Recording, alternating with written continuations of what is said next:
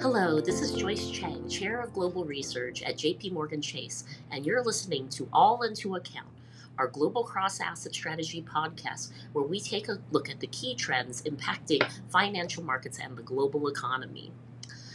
Well, last week we hosted our annual flagship investor conference at the spring meetings at the IMF World Bank in Washington, D.C. We had more than 1,000 clients, 50 different sessions featuring policymakers from the developed markets and emerging markets, where we conducted meetings over the course of 3 days, as well as our investor survey. I would say that the mood at the spring meetings was downbeat, but it was not overly bearish in our view, nor was it complacent. If anything, fragmentation, setting up guardrails, and reglobalization, not decoupling, were among the key buzzwords and catchphrases. Last week's meetings, policymakers reconfirmed our view that inflation remains sticky, with central banks committed to higher for longer, since inflation is not converging back to target path. The clearest consensus view that we saw out of the investor conference was that the market pricing for rate cuts in the second half of the year is premature. There was also a lot of concern raised about the debt ceiling debate that is coming up in the Congress and the ongoing tensions between the US and China. Speakers indicate that a recession is likely still coming, but the timing and magnitude are uncertain as the expansion is not yet breaking down. Policymakers also made it very clear that they're prepared to take emergency measures to ensure financial stability given the speed of the crises. So very pleased now to turn to the senior team research leaders to talk about the conference key takeaways. So I'd like to now turn to Bruce Kasman, our chief economist and head of global economics research. So Bruce, you've argued that recessions generate credit tightening, but that the reverse isn't clear, as we need to account for the business cycle and also the size of the shock. So how much of a shock do you see to credit growth from the recent financial crises? What are the various economic and financial indicators telling you about recession probabilities and the potential timing for a recession? So one of the key elements of our macroeconomic outlook is that the economy is not on a sustainable path. However, we also believe there's enough resilience in the near term. There is supports coming from fading drags to prevent any meaningful risk of going into recession around the middle part of this year. Obviously, the recent stresses in the U.S. banking sector add some uncertainty around that forecast, but we haven't fundamentally changed our view. That's in part because we see the stresses generated in the banking system as being contained by Fed liquidity programs. We're not seeing significant spill out to non-bank financial sector at this point in time. It's also because we do believe the Fed is adjusting its rate guidance, which looked like it was going to move towards significantly higher rates in response to the stress. But primarily, we think that this is a drag that's going to build gradually. We think at this point in time, the banking sector is going to be seeing a material rise in funding costs, a material shift in its supervisory guidance that's going to lead to tighter credit. But I think those forces work relatively gradually. And perhaps most importantly, we think the position of the U.S. Business sector, the position of the U.S. household sector right now is not particularly credit dependent. And in that sense, I mean that spending levels are not unusually high. They're not vulnerable to a pullback because of some tightening in credit.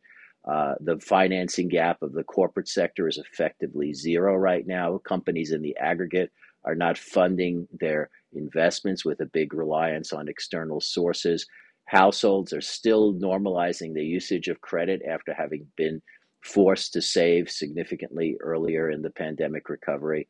And as a result of that, we think the impact in the near term, in the next 3 to 6 months, will be relatively gradual. But having said that, we would emphasize that over time, the drags on the banking sector from a credit tightening point of view are going to build.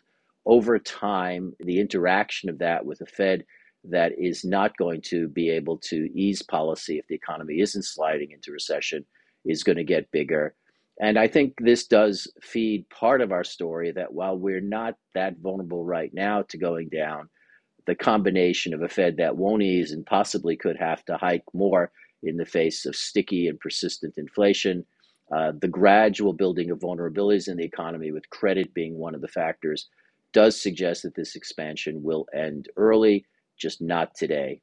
And with that, I'll end. Thank you. Well, thank you so much, Bruce, for leading off this discussion. Let me now turn to Jan Lois in our strategic research group. So, Jan, we've heard a real divergence of views on where real rates are going, with the IMF analysis suggesting that the recent increases in real interest rates are temporary and will be reversed when inflation comes back under control. This is what they put out in their April IMF World Economic Outlook. Now, I know that you disagree, and we've also seen that the Congressional Budget Office sees higher real rates from here. Where do you come in on this debate on where real interest rates are going over the longer term? Well, Joyce, there is indeed a lively debate on where real interest rates, will be 5, 10 years from now. We've seen a steady decline in real bond yields and real short rates over 40 years now, getting us into the negative interest rate environment. We think this environment is over and we'll see a normalization. IMF and economists generally are on the same book, but don't think interest rates will rise that much or eventually. And IMF is arguing that real short rates will return to about 0.5% over the next decade. At the moment, we're higher because of tight monetary policy, but they argue that eventually inflation will be under control and then central banks can move real short rates down. At 0.5% real, with inflation, they hope at 2%, we're in the mid 2% handle on Fed funds, nominal, and the economist consensus of U.S. economists is arguing that the 10-year Treasury nominal will be then low 3%. The Congressional Budget Office is more worried about increases in debt to GDP. They see a 20 percentage point increase in debt to GDP in the U.S. federal debt over the next decade, and that is under positive conditions of no big recession, no crisis, and a sunsetting of the Trump tax cuts. They have a high 3% handle. And Alex Weiss and I have been looking at these issues and looking at all the forces driving real yields. We're a bit higher, but not massively. We think real T-bills, real Fed funds more 1%, and real 10-year treasuries more like 2.5%, which with our view of a bit more like 3% inflation, we think about a mid-5 handle on 10-year treasuries as an average level at the end of the decade. The forces driving this are 5 of them. We see demographics, an increasing share of old people like me relative to working people, to driving savings rates down. The steady increase in government debt that the CBO is warning us about, to de-dollarization, which means, given the geopolitics, a number of countries will want to reduce their vulnerability to the US dollar. Steady increase in climate investing, green investing that is needed, offsetting any decline in brown investing, if you want to call that, and then increase in macro volatility, which will raise a term premium relative to the last 10, 15 years. So overall, we're talking about a normalization of interest rates back to about 20 years ago. Not a dramatic environment, and actually quite positive for financial markets overall. Well, thank you so much, Jan, for those comments on where real interest rates are going. And we have had an outlier view for higher rates. So let me now turn the focus to emerging markets. And I'm going to turn to Jahangir Aziz, our head of EM Economics Research, to talk about the whole topic of deglobalization. Where are we today? So, Jahangir, in our investor survey, deglobalization and the supply chain realignment were seen as the greatest risk over a 5-year time horizon. Yet, the speakers at the conference pointed out that at the macro level, we really just aren't seeing this in the data yet. In fact, one of the speakers said this is a triumph of narrative over reality, and that the US China competition is actually more of a policy competition than an actual commercial phenomena. So, how are you seeing the state of US China relations, and how much decoupling has actually occurred between the US and China? Thanks, Joyce. So along with debt ceiling issues in the U.S. and with the Fed, clearly China was one of the most discussed topics. And you're right. I think there is a shift that is taking place. I think people are no longer talking, for example, of a decoupling per se. In fact, many of the speakers in the various sessions stress the fact that this is not a decoupling between US and China. And, the world is not going to get bifurcated into two separate islands, but rather it is selective de-risking and selective de-risking in certain areas.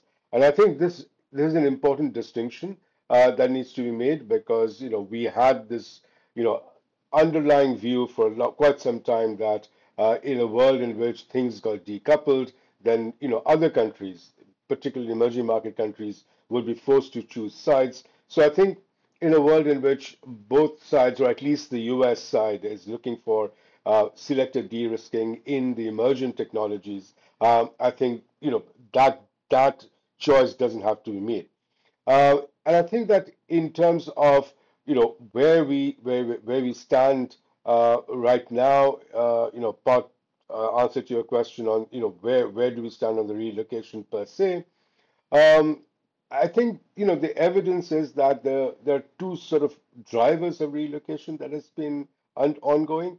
One is simply corporates hedging the supply side risks that they face, the disruptions that they face post the pandemic, and that's what's pushing for corporates, both domestic Chinese corporates as well as multinational corporates, to move part of the supply chain out of China into neighboring countries. And that's sort of part of the China plus one policy. And I think that relocation is taking place across all sectors.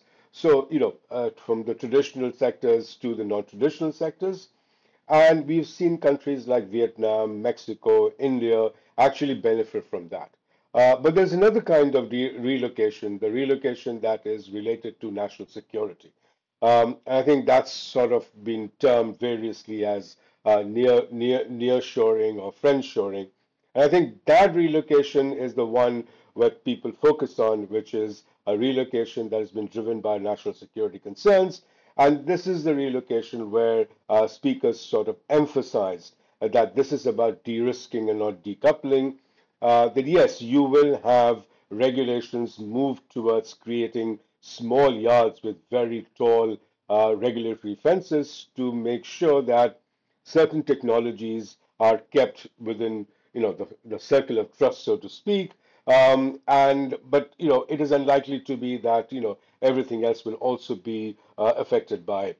And I think it is in this friendshoring or the national security related relocation where we are still in the first stages of it. We don't really know where it will go and what are the sectors. We know that in semiconductors it has moved along quite a bit, but in other sectors such as advanced pharmaceuticals, robotics, quantum technology, etc., these are still in the early stages.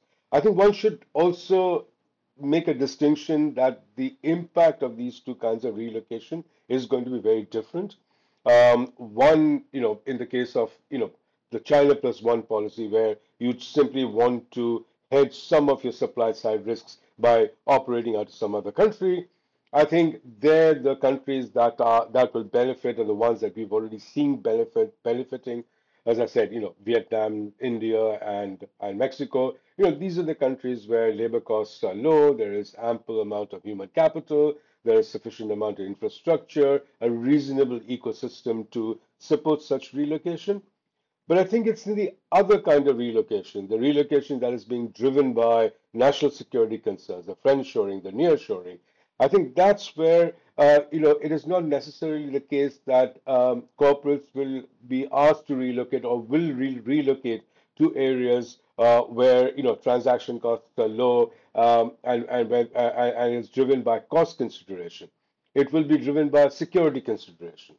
So if it's being driven by security consideration, then that supply chain will likely get relocated where it is probably closer to the West in political sense, in national security sense, rather than being relocated in where the where is most effective cost wise.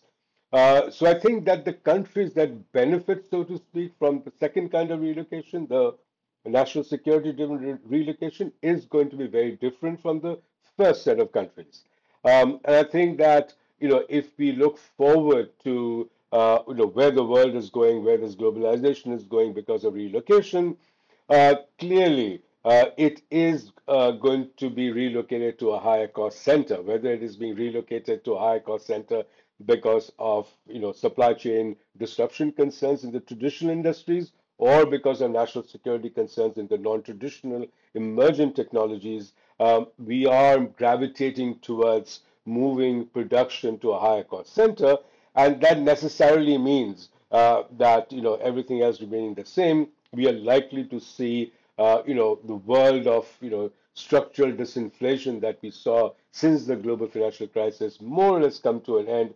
The spike in inflation that is taking place right now is separate, but once the spike in inflation dies down, do we settle to a lower inflation environment or a higher inflation environment? And I think we are most likely going to settle to a higher inflation environment.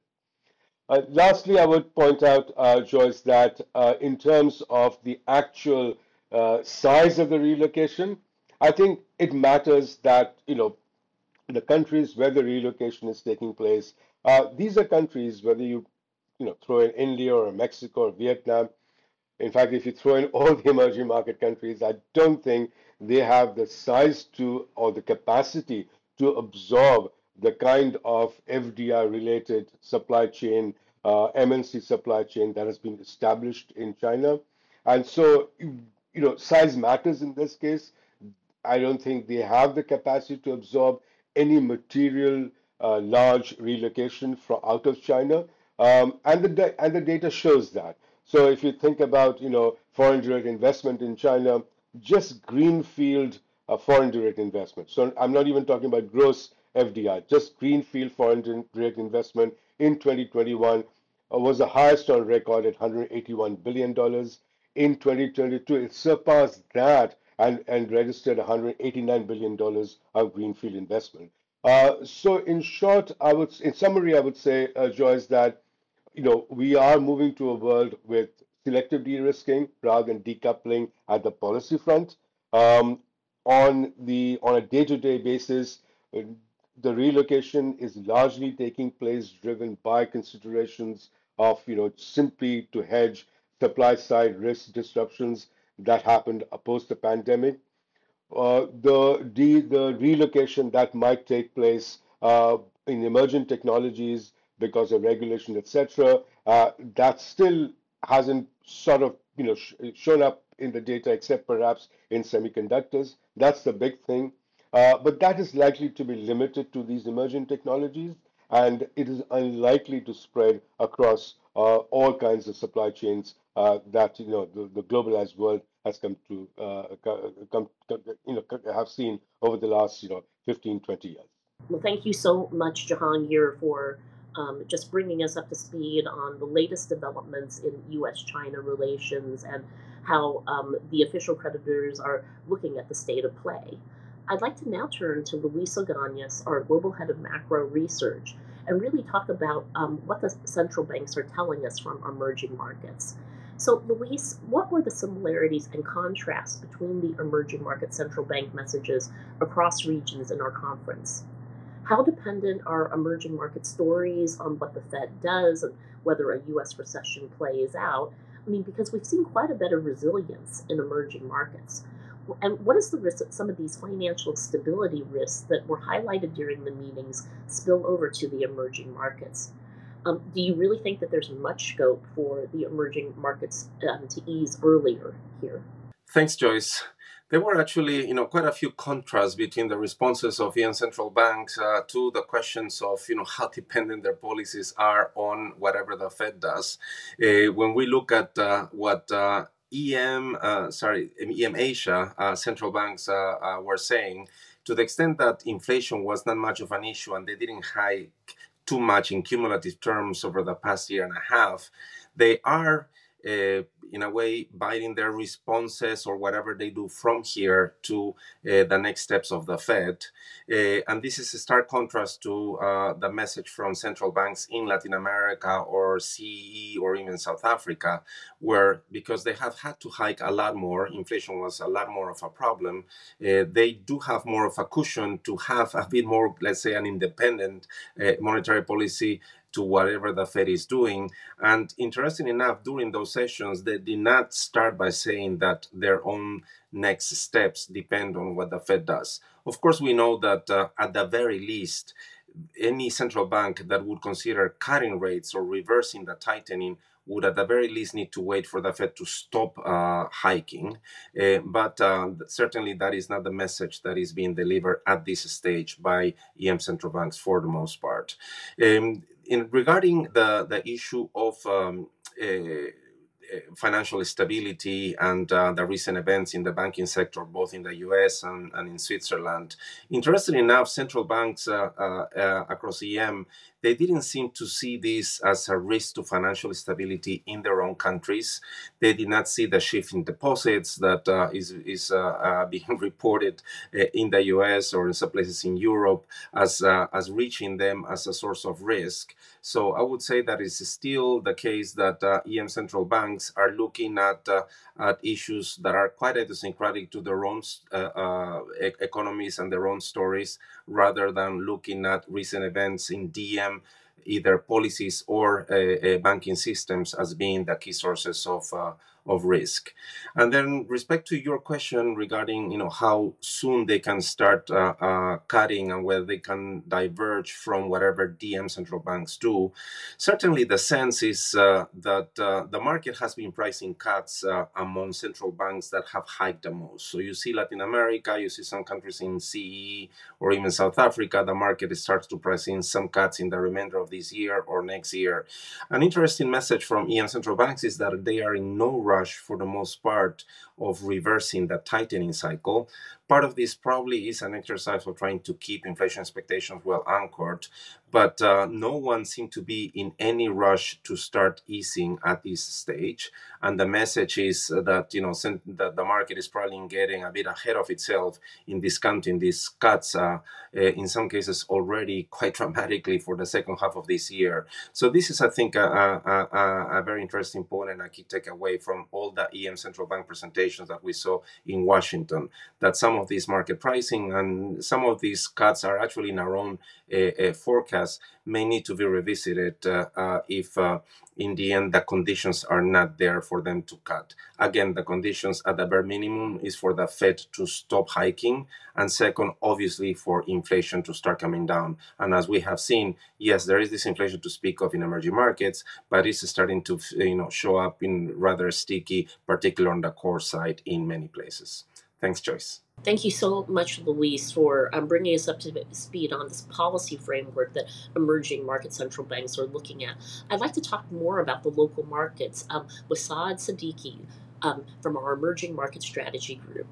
So, Saad, do you see a respite from the EM weakness that we've seen versus the dollar? Thanks, Joyce. So the dollar has been weakening against EM currency since fourth quarter of last year, after having a very strong run of trend appreciation in the preceding few years. So many investors would have expected a dollar to catch a much bigger bid, a safe haven bid, after some of the banking stresses we had over the last month. But in fact, I think most investors were surprised at how muted some of those safe haven demand was for the dollar. Some of that could be because of the very rapid policy response we had to backstop and to mitigate concerns of a broader contagion and a systemic banking crisis. But nonetheless, I think it does speak to the fact that the dollar on long-term metrics is looking overvalued, and on the flip side, a number of EM currencies are also looking undervalued, coupled with the fact that in many countries right now in EM we have very high real interest rates, very high nominal interest rates. And I think that is generating a significant buffer for EM currencies here. You take currencies like the Hungarian forint, the Brazilian real, the Mexican peso, all of these have double-digit policy rates right now. And I think that makes a difference. In addition, if you take this group of high-yielding currencies across EM, on the whole, they don't have a lot of foreign investor positioning either. Foreign investors deleveraged out of EM local markets and especially EMFX in the last few years. So there's no real overhang right now, in our judgment, of big carry trades that typically are unwound when you do have these bouts of risk aversion. So overall, I think EM currencies have a decent buffer here. That's not to say that in future episodes of stress that they're going to be completely absolved from pressures, but as long as central banks don't cut rates prematurely, I think these bouts of volatility are probably going to be better tolerated in EM currencies than they have in the past. How are you looking at risk appetite to add EM local markets? Because that came out pretty well in our client survey. Do you think that this optimism is warranted? That's right. So it was quite interesting to see in the survey that we did during our conference that investors actually rank EM local markets as being one of their top picks, in fact, the top pick amongst fixed income asset classes. And that's not something we've seen in kind of very frequently in recent years when we've done this survey at our conference.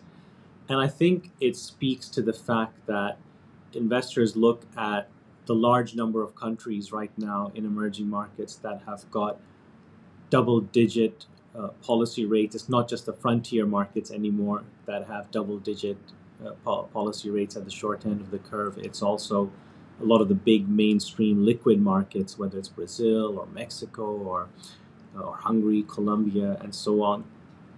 And also on an ex-ante basis, pretty high real rates as well that are edging up into the kind of mid-single-digit territory.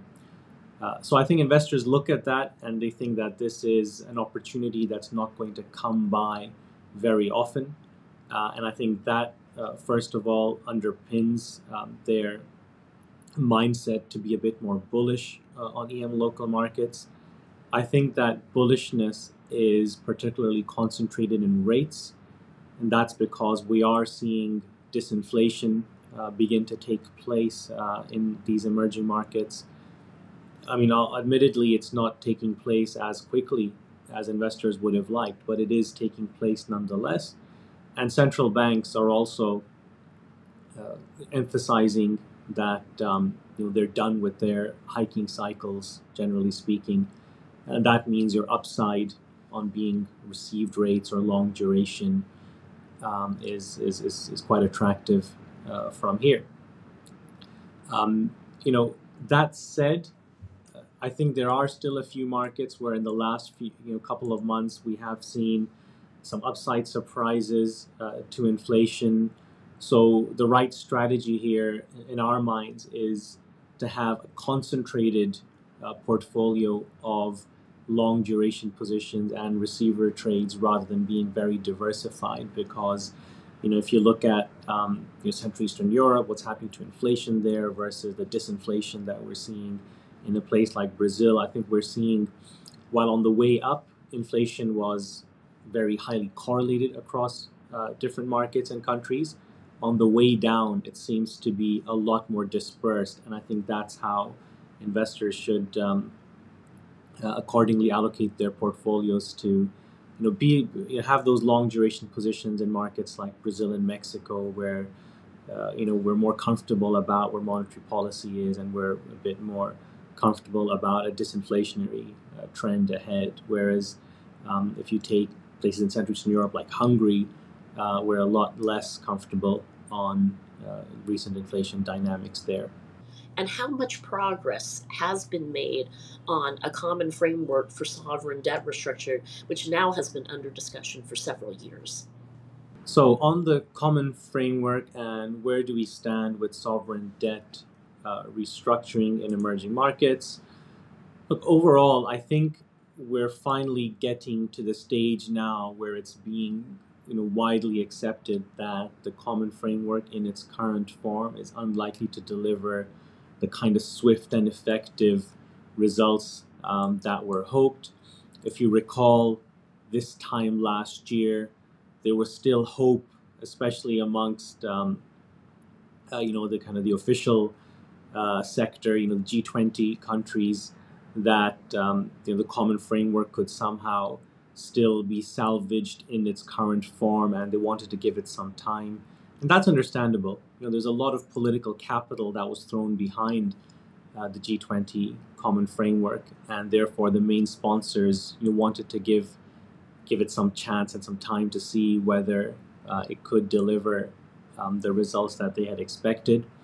But fast forward a year, I think the lack of results, especially in a case like Zambia, for example, has now led to a more pragmatic consensus being adopted.